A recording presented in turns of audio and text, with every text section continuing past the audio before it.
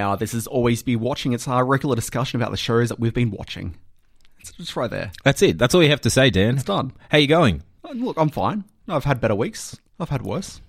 That's good. Yeah. Do you want to get into it? Like why things have been so middling for me? Yeah.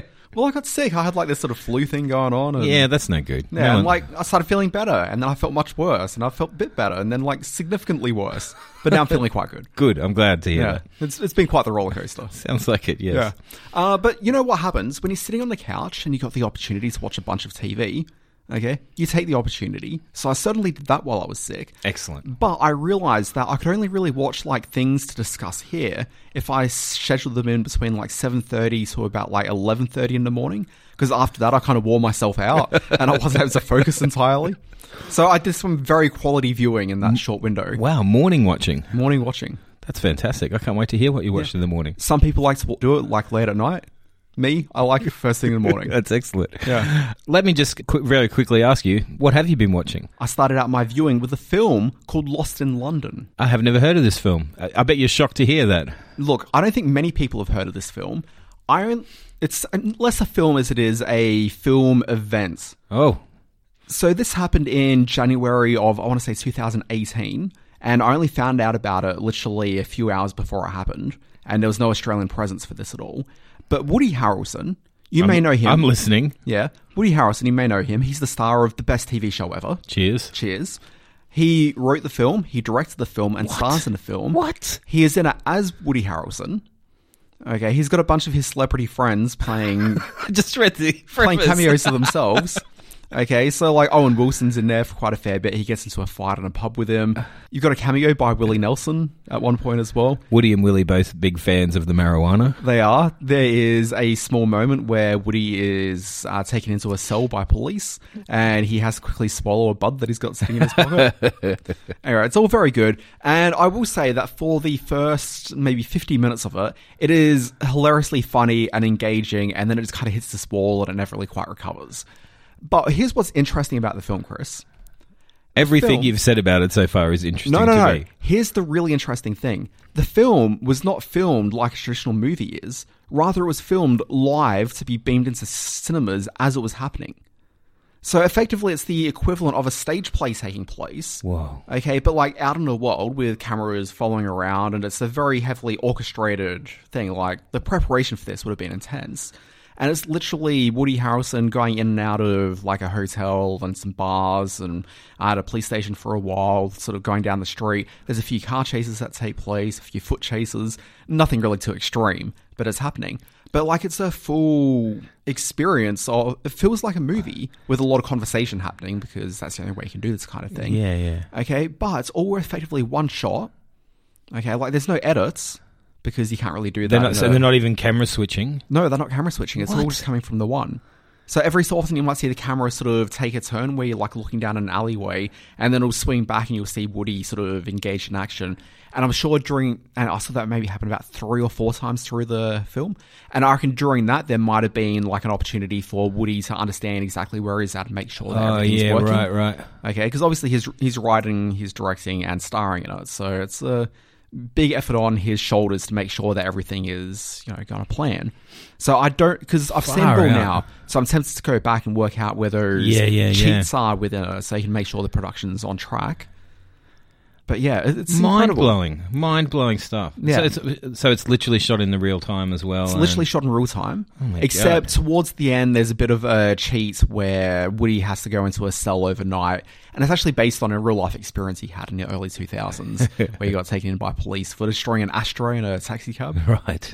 Yeah, it's a thing that happened.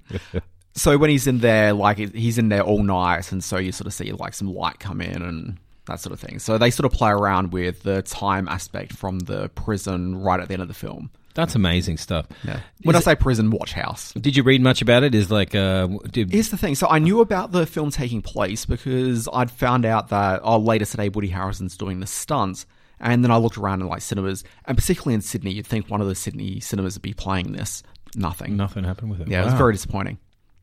I guess when something is so cutting edge, yeah, it takes a little while to catch on. And like no one was talking about it. Like I never heard much publicity around it, and no one's really tried this sort of stunt since. Like, it's been a year and a half Yeah, now. yeah. So it kind of been a massive smash or anything. But I just don't think it was well promoted. Yeah. You only get one shot, I guess. You got to get people in there to watch it. It's very strange. Absolutely. But absolutely phenomenal. Awesome concept. Apparently, as soon as the film had finished, he then appeared in a cinema and did a Q&A. Amazing. Yeah, just incredible. I can't even imagine how cool that would have been. But yeah, if you watch it now, it still holds up as an interesting film done in one take. Yeah. And I don't think most people who watch it now will actually understand that it was being filmed live for cinemas to watch it. Yeah. So does it feel like an actual... If you didn't know that, could you be fooled into thinking it was just a movie? Look, I mean, if you watch it, you'll certainly feel that something's a little awry with it. Yeah. Okay, just purely because it is filmed in one take, and it kind of feels like it's just an experimental, like, arty approach to cinema. But it's just a fascinating... It sure is. Woody is responsible for so much great stuff, of course. As you said, the greatest TV show of all time. Yeah. Also, the greatest Star Wars movie of all time. Stars Woody Harrelson. Let's not get too crazy here.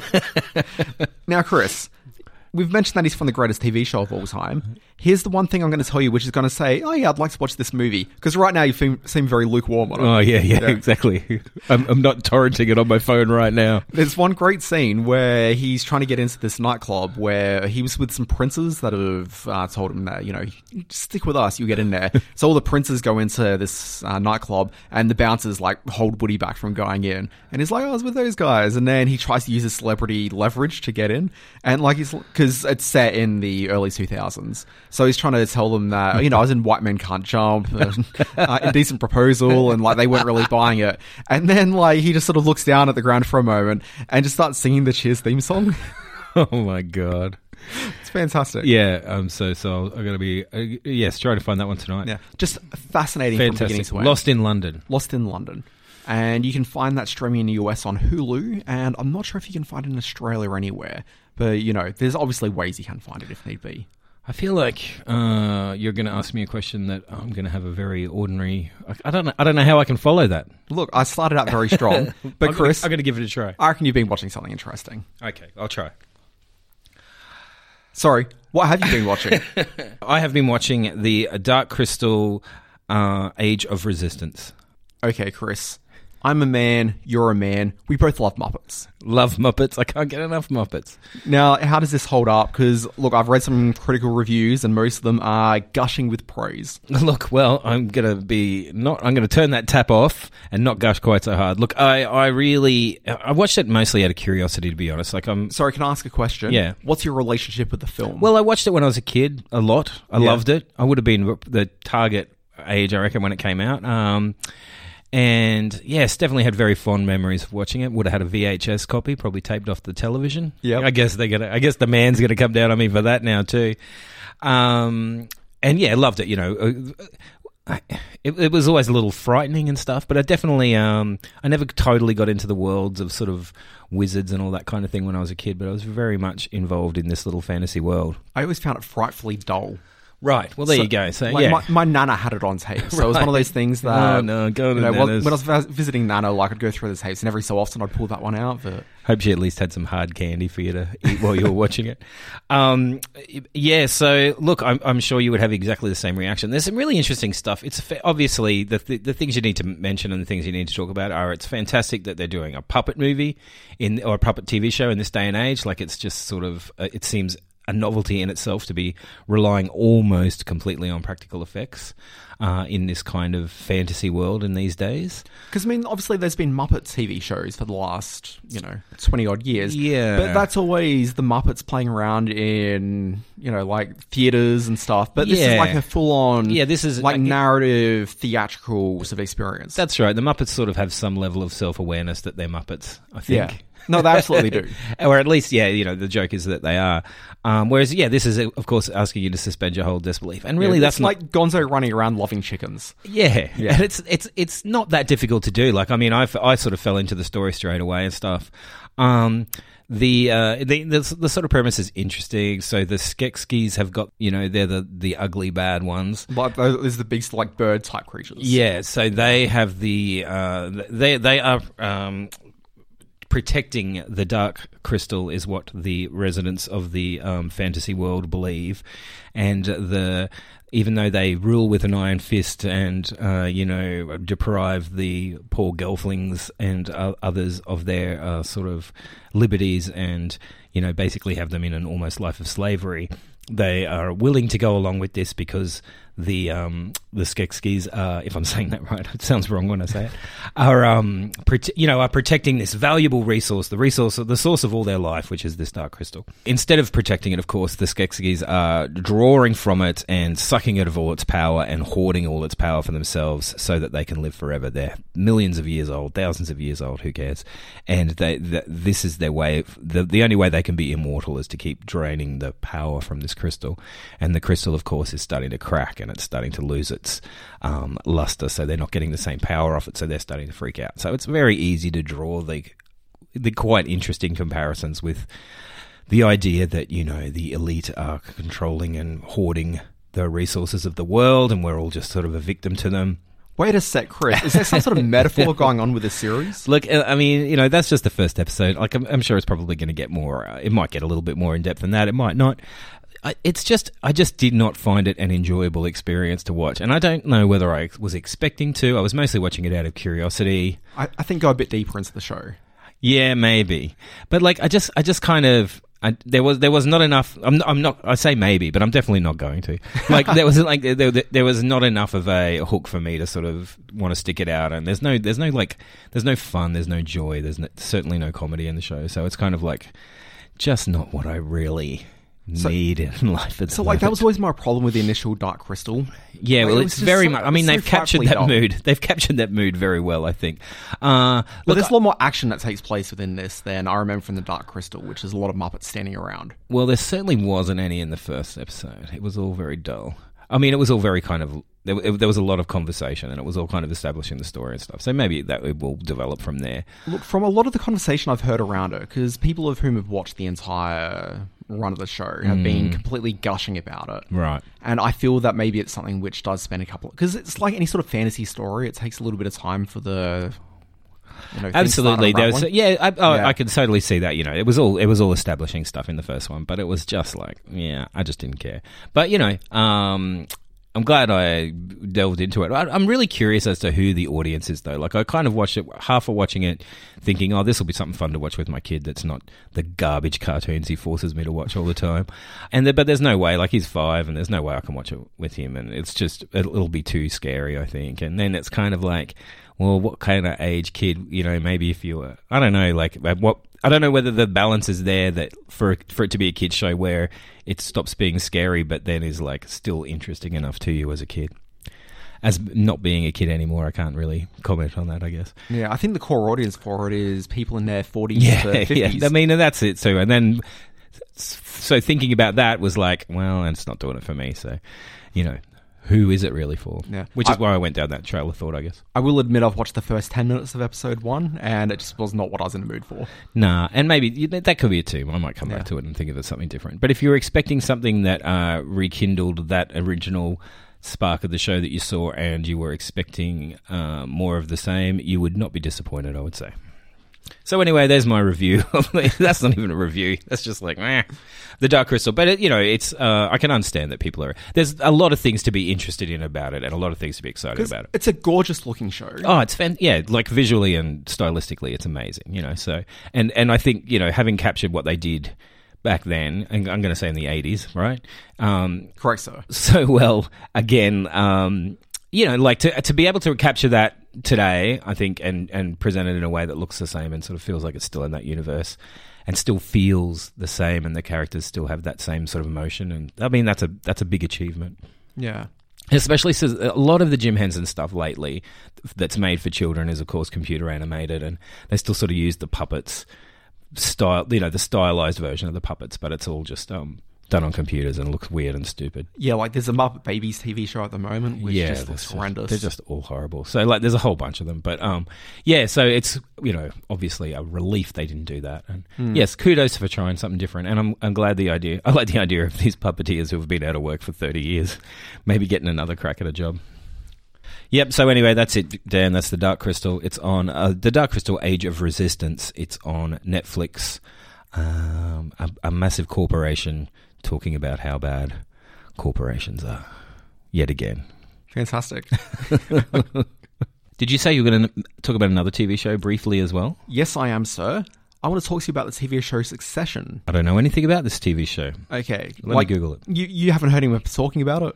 I really haven't, no. Okay, because conversation's been bubbling about the show a bit the last few weeks. I don't get out much anymore. I don't talk to people about stuff. People just... Ugh. Okay, so Chris, what's the greatest TV show ever made? Cheers. Okay, what's the other greatest TV show ever made? Peep Show. Correct. Now, what if I told you that one of the writers from Peep Show was producing a series for HBO, which is about a very high-end media family of whom the entire show is about the power plays that exist within the family to destroy one another while dropping great little lines of dialogue Peep Show style? I would say, sign me up. Okay, here's the thing with the show. People talk about how great the dialogue is, but you'll be well aware of what the dialogue is because you've seen Peep Show. Right, it's that similar. So Peep Show is like the antithesis of what Succession is. It's like they've inverted the shows entirely. Yeah, right. Okay, so while Peep Show was very much about the power imbalance that existed in a small flat in London, yes, you've got Mark, who's very middle class. Wants to London. be. Yeah. Like, he's definitely middle class. Okay, yeah, sure. He's aspiring to maybe make it up to upper middle class, yes, but he's very much middle class. Fair enough, yeah. Okay, and then you got Jez, his housemate, of whom has barely ever has a job. Yes. Okay, and he's definitely lower class London, who's being sort of pulled up financially by Mark's sort of willingness to, deal with Jeremy and his, Jez-ish ways. And mummy up to a point, but only up to a point. Yeah.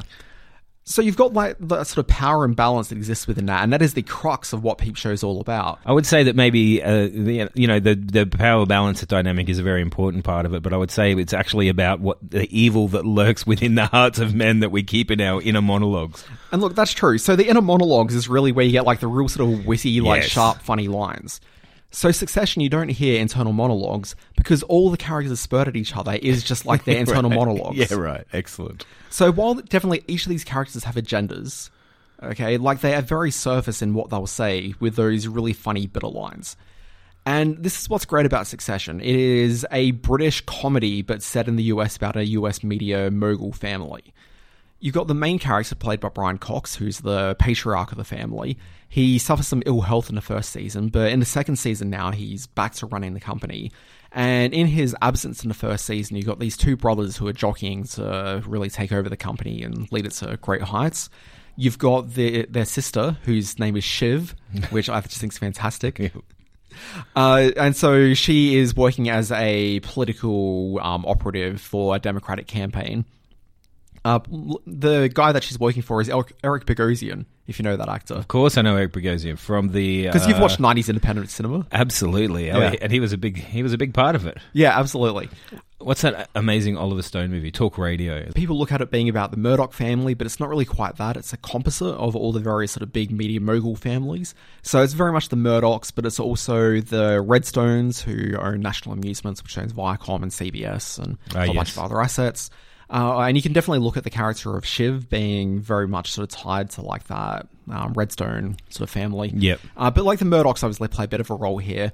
And so the family actually have a Fox News-like media holding. Right. Okay, as long with all the theme parks and movie studios and stuff. Yeah. But the episode to me that speaks the most about what's really true to the essence of what the program is and the way that all these characters are operating on different levels of power and where they're aspiring to be and where they realize they are and, for sure, whether they're actually content with it being at that level or really where they want to sit in the chain of it all, is really well encapsulated in the most recent episode of the show.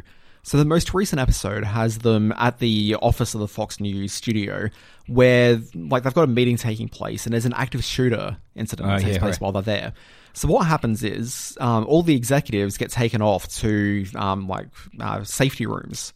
Okay, it's not quite a panic room, but, it's like a safety sort of thing. Yeah. Which has been designed to make sure that, for when the inevitable thing happens. Yes. Yeah. Oh, my God. So anyway, people are freaking out. Which surely does exist in all these organizations. Oh, I'm sure. Yeah. But yeah, so you've got one set of characters of whom end up in one room, and one of the guys is looking around, and it just kind of looks a little bit basic, and it's just a bit crappy. He's waiting for the patriarch of the family, Logan Roy, to turn up in there. And he doesn't arrive. And so he's like, is Logan in the building still? Like, he couldn't really quite figure out exactly what was happening. But what he doesn't realize is that there's a better room that's elsewhere in the building, which is very plush with very nice sofas and bowls of fruit around. The executive panic room. Bottles of water that have been chilled there. Whereas they're in this crappy room, which is literally the same as like any terrible like break room in any office thing. One of the characters realizes that if there was going to be a gas attack, like they're not safe from it in any possible way. But I'm sure they're safe up here in Logan's. Yeah. But anyway, it's just a very funny way to approach the idea of power. The actual, the dynamics that even exist within that section. Very cool. Absolutely. But anyway, Succession, check it out, because wildly funny. But also you hear about critics talking about just how wildly funny it is. It isn't really quite that. It's much like Peep Show if all the jokes are just the internal monologues where they're just like really sort of sniping, but it's not like laugh out loud. Like you're not going to be holding your stomach. Okay, like you'll occasionally hear a funny line, which will have you give a bit of a chortle. Okay, but it's very cerebral. And I'm sure these are the kind of things that get better with repeated viewings as well. Like Peep Show is funny the first time you watch it, but it's like it just keeps getting better and better, and there's something about that. The 15th time you watch them eat Mumsy. Yes, that's right, exactly. Yeah. But yeah, Succession, definitely give it a look. And yeah, maybe the first 2 or 3 episodes are a little bit, it's not really quite rough because it feels like very polished, very schmick production. But at the same time, I think it takes a little bit of time for them to settle in with exactly where the characters are and where the strengths of those characters are. But yeah, you'll dig it. Excellent. Where could you see that one? You can watch it on anything that carries HBO shows. So in Australia, it's on Showcase. But in the US, maybe you can find it on a thing called HBO. Cool. Now, Chris, you've probably been watching something else. Very late last night, I watched a stand-up comedy special that is on Netflix called Sticks and Stones by Dave Chappelle. Chris, I believe you want to say the controversial Sticks and Stones. It seems like there's no other way to talk about it, really, is there? Bit of background history, bit of background for you. Dave Chappelle, Chappelle's Show. One of the greatest shows of all time, short-lived, turned a up-and-coming comedian into a massive, ridiculously huge, sought-after superstar. 2 series down, kind of a mixture between stand-up and skits, endlessly quoted, got so big, got so massive that Chappelle vanished off the face of the earth for a good 20 years. So yeah, Chappelle's Show finished in 2003? It started in 2003, finished in 2006. Okay, so 2006 is roughly when he disappeared. And it was probably like maybe about 4 years ago that he started doing a lot more like clubs and just sort of touring That's around. right, started popping up again, didn't he? So Chappelle as a stand-up comedian is generally considered to be one of the best. Okay, so comedians are just completely gaga over his abilities on stage. And then people of whom are like big comedy nerds are also just excited by Chappelle. Yes. So a couple of years ago when he started sort of really mounting a comeback, and you can't really call it a comeback, because essentially what he did is he just started playing shows again. Yeah. So he was sort of touring around the place, and he'd sort of just pop up somewhere, like he wouldn't necessarily have an advertised show somewhere, but he'd just fly to like, he'd go to Minnesota or something, and he'd just like appear in a comedy club and, just work on his material, and he was just kind of getting back to it. Yeah. He started doing... There was actually a series of shows he did in New York City, which one of my huge life regrets was that the very week I was in New York City, and I didn't go. I could have gotten tickets. You didn't know about it? Or oh, no, I knew about it. I just thought, it was a thing. Okay, all right. Yep, no look, it's haunted me ever since. Sure. Chappelle came back to sort of broad public consciousness in a point where we in Australia would probably see Chappelle like coming back into our lives as part of this Netflix deal where he got paid an obscene amount of money to produce a bunch of specials for them. So I think there's been 2 already, and this is the 3rd one that's cropped up. Yes. Is that right? I think so. Yeah, I think that's right.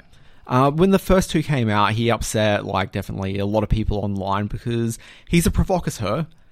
Yes. So you have to realize that a lot of things he's saying on stage isn't necessarily things that he believes in, but is things of which he knows is going to get a reaction and is things of which he feels that he can play around with as part of an online persona as to what he's doing. And so you reach like this special at which people were probably looking at with a bit of trepidation because he had upset so many people with those first 2 specials. And there's definitely been... I think it's been an interesting response because the response I've seen, and this may, obviously people are in different bubbles and people don't really necessarily see the same thing. The difference that I've seen from the first 2 specials to what I've seen over the last week since Sticks and Stones was released is last time it was just lots of outrage and lots of voice given to people, upset about the outrage. Whereas I'm now seeing people of whom are like, you know what, it's actually kind of funny. It's not really anything to be upset about. And it's kind of that sensible pushback that I'm witnessing. And I'm just noticing more of that. See, I didn't want to talk about this at all because I just feel like it's very hard to talk about it in a way that's not being inflammatory or being deliberately... it's just such a... It's polarizing. I had two of my closest friends this week message me in secret, one of whom saying that they are definitely never supporting Chappelle again, that they were... that they had serious reservations about it, that they just thought a lot of it was just mean and damaging to specific communities, particularly the trans community. And then I had somebody else who messaged me even more privately to say that it was the funniest thing they've seen in years and that I had to watch it and that it was, and both of these people are people whose opinions I take on very well, that I give a lot of weight to. So I immediately had to sit down and watch it. Actually, I was already going to watch it when I was told it was terrible and outrageous, because I just needed to sort of see that for myself. But look, I didn't... I laughed a lot. It's so funny. He's unbelievably. If you break it down to the bare core of like, is what this guy doing making people laugh? Is he a funny person? It's like absolutely yes. Do I think that everything that he said was appropriate in it? Certainly not. But is that a problem? I don't know. Well, the thing is, a comedian's supposed to be transgressive. Dave Chappelle sets his comedic benchmark as questioning what's going on in society and really getting to some of the deepest truths that exist within. Through Sticks and Stones, he's talking about gun ownership. He's talking about... Absolutely. Oh, yeah, absolutely. I know. LGBTQI people, and mostly about like their responses against him with previous material. Yeah. He actually has a fairly interesting metaphor talking about them all being in cars, and like it was all just a bit clunky and a bit weird. But there was one line in it which he was talking about the way that gay men are more or less driving the car of the rest of the, what he refers to as the letters. The thing that he expresses is that gay men generally have the most perceived public power there because they've been fighting it for longer, but also because a lot of them are generally sort of reasonably wealthy white men. Yeah, exactly. Okay, and like that's an interesting thing that needs to be pointed out, and I don't think he gets that truth without possibly stepping on some eggshells to get there. Like, he's incredibly smart, and that's the thing that is, apparent about all of it, and that, like...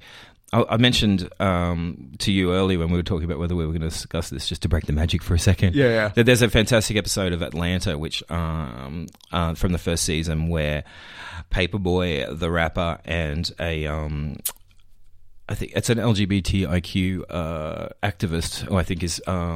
I haven't watched it since it aired, but the conversation is basically... And that was a good sort of 2 or 3 years ago, wasn't it? Yeah, it was a good... Yeah, at least that. And it was sort of... in the episode, Paperboy's getting pulled up for making comments about, a trans person as, how weird that is and how, he does a tweet about something like that. And... there's this kind of panel show that he's brought onto a panel show to apologize and to sort of talk it through and to sort of say it. And he, and again, clunkily and similarly to the way Dave Chappelle does it, but talks about how it's very difficult for the for a black person in America to be too sympathetic to other people's causes and quest for equality when they are still so far down on the ladder of equality. And there's definitely something in there that I think Chappelle is getting at, and that I can't quite, that I don't have any context for, obviously. But it's an interesting thing that I think that Chappelle is revisiting there, and it's a conversation that will definitely continue to go on, I think. Is Chappelle going to get cancelled? Are the call-out culture police going to cancel him? As I was saying earlier, what I found so fascinating is seeing just a bit of a pushback against the general attitude I saw around those first couple of specials, where people are saying, look, it's actually funny, it's saying some interesting things, and really to me, like, that's what stand-up really should be doing. I mean, sometimes you're going to hear something that's a bit offensive, and I can appreciate that if you're a member of a specific marginalised community and find that he said something which is fairly offensive to you and your people, okay, I can imagine feeling upset about that. Yeah, totally. Okay, but broadly, I kind of feel that you get, like... What's great about stand-up comedy is that I can get some truths which are not for polite conversation. Yeah. And sometimes you need that conversation to take place. And this is one of the few avenues that's like a public square opportunity to have those conversations and to change thinking to a certain degree. Yeah. And, sometimes you get to hear some terrible, just like gross stuff. But at the same time, sometimes you need to hear terrible, gross things. Yeah, so I'm still not sure. I think I've still got a lot of, respect for what he does and for just like the level of the way the way he crafts the words and stuff is just incredible. The way he delivers a joke is incredible. There was stuff in the Chappelle Show that absolutely would not fly today. Just to draw another comparison, it's really interesting to see that Eddie Murphy, after 20 years or after however long, 20 years is just my default for a long length of time, obviously. But there's when was World War II? About 20 years ago, I think. Yeah. The Crusades? Maybe 40 years, I think. Eddie Murphy's making a comeback. As we've been talking about that a bit. We're yet to see the fruits of that, but I think that was going to be through stand-up comedy specials and stuff as well. No doubt a movie or two will come from that. Yeah, well, I'm not too sure, but I know he's making a Saturday Night Live appearance for the first time as a host since 1984. Yeah, there was definitely something. But, Chappelle talks about Kevin Hart getting cancelled, from, quitting the Oscar thing over the 10-year-old tweets he made that were ridiculous and obviously incredibly homophobic. But obviously not done from a place of serious homophobia, considering how ridiculous they were. And he talks about how much he thinks he's just a nice guy, all that kind of stuff, all the stuff that you can go, oh yeah, righto.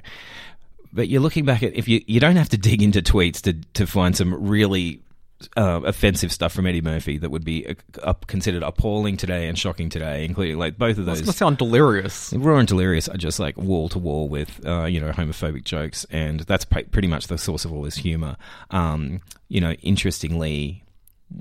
No, I won't get into that. But what I was going to suggest is you can ask yourself questions about why those jokes were being made at that point, and you can ask yourself questions about how Hollywood would deal with a black gay man at that point in time.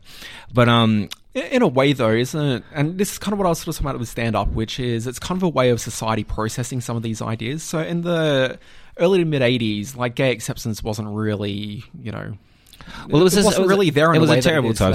No, absolutely. And so having someone like him up on stage talking about these things openly, and while it's incredibly off color to us now, like at the time, it was actually breaking down some boundaries and just making it a bit more acceptable to talk about these things. Perhaps it was. But I guess the small point I'm trying to make is it's weird the way these distinctions are being drawn, and the way that like there's certainly no sort of standard for like, you said this terrible thing, you've got no career anymore. You said this terrible thing, you can't get to do that thing anymore. It all seems to be very up in the air depending on how much the media runs with it, or how much a certain publication even will run with it, and that's very interesting too. I think it's very interesting that like Netflix is just going, blah, we're going to just let that stuff get out there, because there's no other way. There's no way that something else like that would have gotten a worldwide distribution through any of the traditional media. And he even makes comments about that, like he talks about the censorship and the censorship that he had to go through with Chappelle's Show and all that kind of thing, and how you can tell him mentioning it in the spirit of talking about the freedom that Netflix has afforded him by being able to do that. So it's interesting. So where can you find us, Chris? I think it's on Netflix. Yeah, Netflix. And I'm definitely going to watch all three just to kind of get my head around it and see where he's at and stuff. Like he's a fascinating character, no matter how you look at it, and had such a massive cultural impact, especially on those early 2000s. And for him to disappear into oblivion at that point was extremely interesting. And I think for him to return now is also very interesting. Watching this special through, I was just really taken with the craft of it. And, he's obviously a very talented performer. Yeah. And he's certainly not one of my favourite performers by any means, but I was just very impressed by him. And he's definitely, it's calculated, and it's deeply thought out, and each way that the way that it flows, and the way that the audience reacts, and everything that happens, and the way that the media and everything has reacted since is obviously, none of it's a surprise to him. Like, it's all been very carefully crafted, so it's kind of, interesting watching that play out. I just keep saying interesting. Yeah. No, because he's a provocateur. Yes. And so, but he's doing it for a very specific reason. But that's also a very convenient. The tag provocateur is also a very convenient one to add to somebody who's just outrightly speaking hate speech. So I think that's a. You're using it. I feel like you're using it very correctly now, but it's also used very broadly too. I think there's people of whom refer to themselves as a provocateur just to say nasty, terrible things, exactly. which furthers their own agenda. Yeah. But there's another thing to very craftily say something with the idea of eliciting a very specific response. Yeah, for sure. Yeah. Well, I don't know what we've done. Okay, well, Chris, let's go off and cure the world's ills. That's what I was going to say. We really uncovered some truths there, Dan. Yeah. Chris Yates. Yes. If people want to find more Always Be Watching content, they can subscribe to the daily Always Be Watching newsletter, which has the day's interesting news in screen and TV culture. There's also a Facebook group called Always Be Watching Community. I love that thing. I love Facebook. On my Facebook app now, there's a bit that is just groups, so I don't have to see anything from any of my friends anymore. It's fantastic. I only look at the 2 or 3 groups that I care about on Facebook. Outside of that, nothing. Have you seen that new tab on your phone app? Yeah. It's great. Yeah. I think it's new. Or maybe I just didn't notice it before. Yeah. I just don't want to talk about, the... Anyway, yes, get us on there. Read the newsletter. It's great. Thanks for listening to this very, very enlightening, well thought out, totally prepared podcast. Absolutely prepared. Folks, this has been Always Be Watching. My name's Dan. I'm Chris. I hope you saved it in the edit, Dan.